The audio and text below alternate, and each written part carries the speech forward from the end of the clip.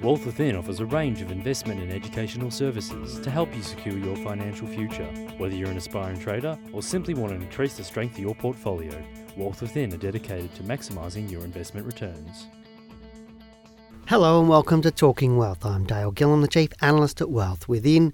Today I'm going to continue our series on Learn Share Market Basics, and I believe this will be part 5 of the series, and hopefully if you enjoyed parts 1 to 4, and really the series is really about teaching just the basics of what the share market's about. I know there's the majority of phone calls we get in here are people contacting us really just want to understand the basics of the share market. So if you haven't listened to the first 4, please go back and have a listen to them. They're not necessarily in sequential order, so you can listen to them in any order that you like. But today I'm going to discuss a few more concepts, and one of them is obviously the annual report. Now, the annual report is a financial report or the statement issued by a publicly listed company, and publicly listed company is any company that's listed on the Australian Stock Exchange. So it's not a private company. Private companies like Wealth Within aren't listed on the Australian Stock Exchange. That's why we've got Proprietary Limited after our name.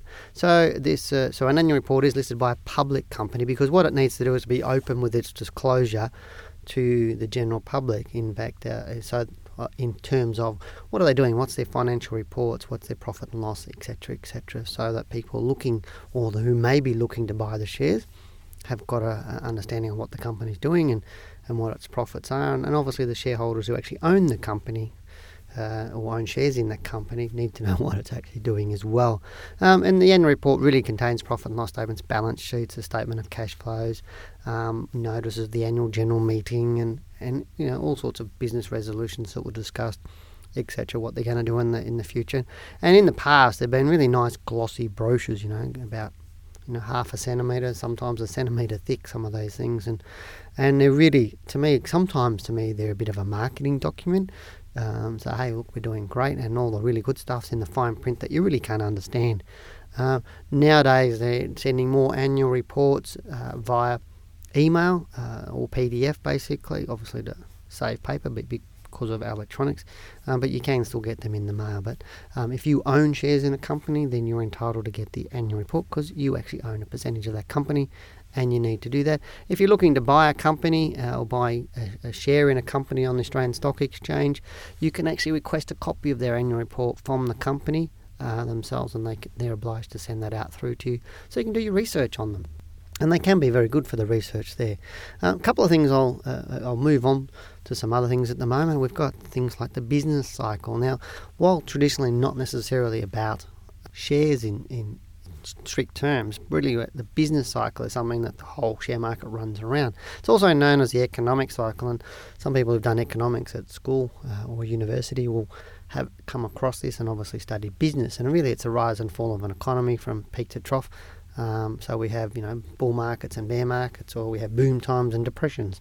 And really that's what the business cycle is about. And so understanding where the business cycle is can help you when to invest in shares, when to move into property or cash, and, when to get these investments going, and whether you should be leveraging or not leveraging. So it's quite interesting to grab a book, and there are a few books around about the business cycle. So if you're not sure of what it is, it'd be good to grab a book and learn a little bit about that.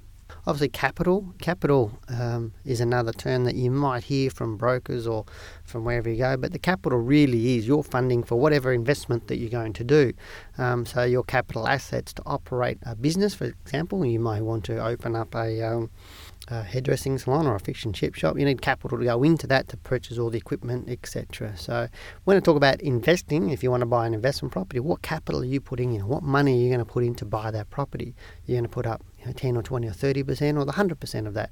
And it's the same with the shares, what capital or cash that you're going to put into that. We move on to capital gains tax. Now, it's a word we often hear, and this is quite a common one for me to get as far as a question is, if I'm a trader and investor, what am I going to do? What kind of tax am I going to pay? Now, obviously, capital gains tax is one of those. Now, capital gains tax is a tax on a profit from the sale of a capital asset, such as your shares. Now, if you own investment property, you'll also pay capital gains tax because it's also an asset.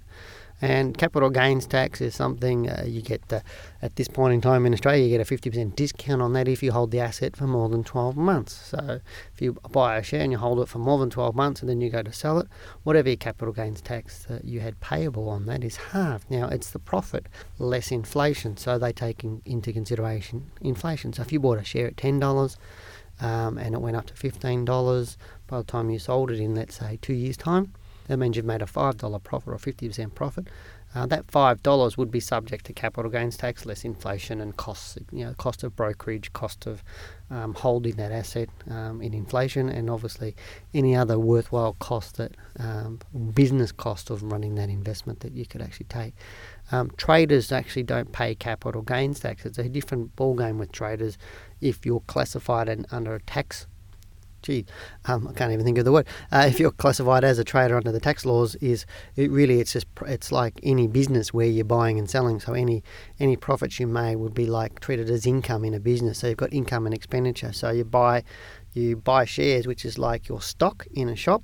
So you buy some stock, and if you sell that stock for a higher price and put your margin on it, in theory, with a trader, their margin is what profit or loss that they actually made on that item or that share. So once they sell the share, they've got income coming back in, and it's the difference between your expenditure and your income, and then your tax on that, just like any business. So that's how a trader works in a different way to what an investor works. An investor will pay capital gains tax, traders generally don't. And in theory, you can be both at the same time. You might have a super fund that's charged capital gains tax, and you might have a short-term portfolio, medium-term portfolio that you actively trade, and that may be deemed as trader. So it might be a different entity, because any individual can have different entities. You can be a sole trader or person, or a partnership, or we say your husband or your wife. You can also be a proprietary limited company, or you could be a super fund or a family trust. There's all different entities that you can invest through depending on what's best for you. If you're getting into that area where you want to invest as a company or as a family trust, you've got trust deeds and all sorts of things you need to look at as well. But I won't go too deep into that, because there are a couple of good books out there on running a company as an investment or setting up family trusts, etc. Actually, one book that I actually love and I recommend to a lot of people in the investing area is a book it's written by a gentleman called Dale Gutherham Goss, and it's called Wealth Magic. And what it is, it's the book. You can go to his website, just type in Gutherham Goss. Wealth Magic is all about, not Wealth Magic, Trust Magic. I got to get it right. Well, I got wealth on my brain because that's our name. Trust Magic. And it's not necessarily a cheap book, but it goes through all this stuff for companies and family trusts for investors, and it's very much from an investor's point of view. And an excellent book for you to read if you're getting into that. You're wanting to set up, say you're coming to the end of your working life and you want to set yourself up for the future, or maybe you're starting up. Is it worth setting up a family trust? So very good book, as I said, to go and read. I think I'll stop this podcast here and break it into two, otherwise it's going to get too long. Hopefully you enjoyed this part one, and I look forward to chatting with you on part two. I'm Dale Gillam, the Chief Analyst at Wealth Within. Take care. Talking Wealth was brought to you by Wealth Within. To learn how you too can maximise your investment returns, call 1300 ShareTrade.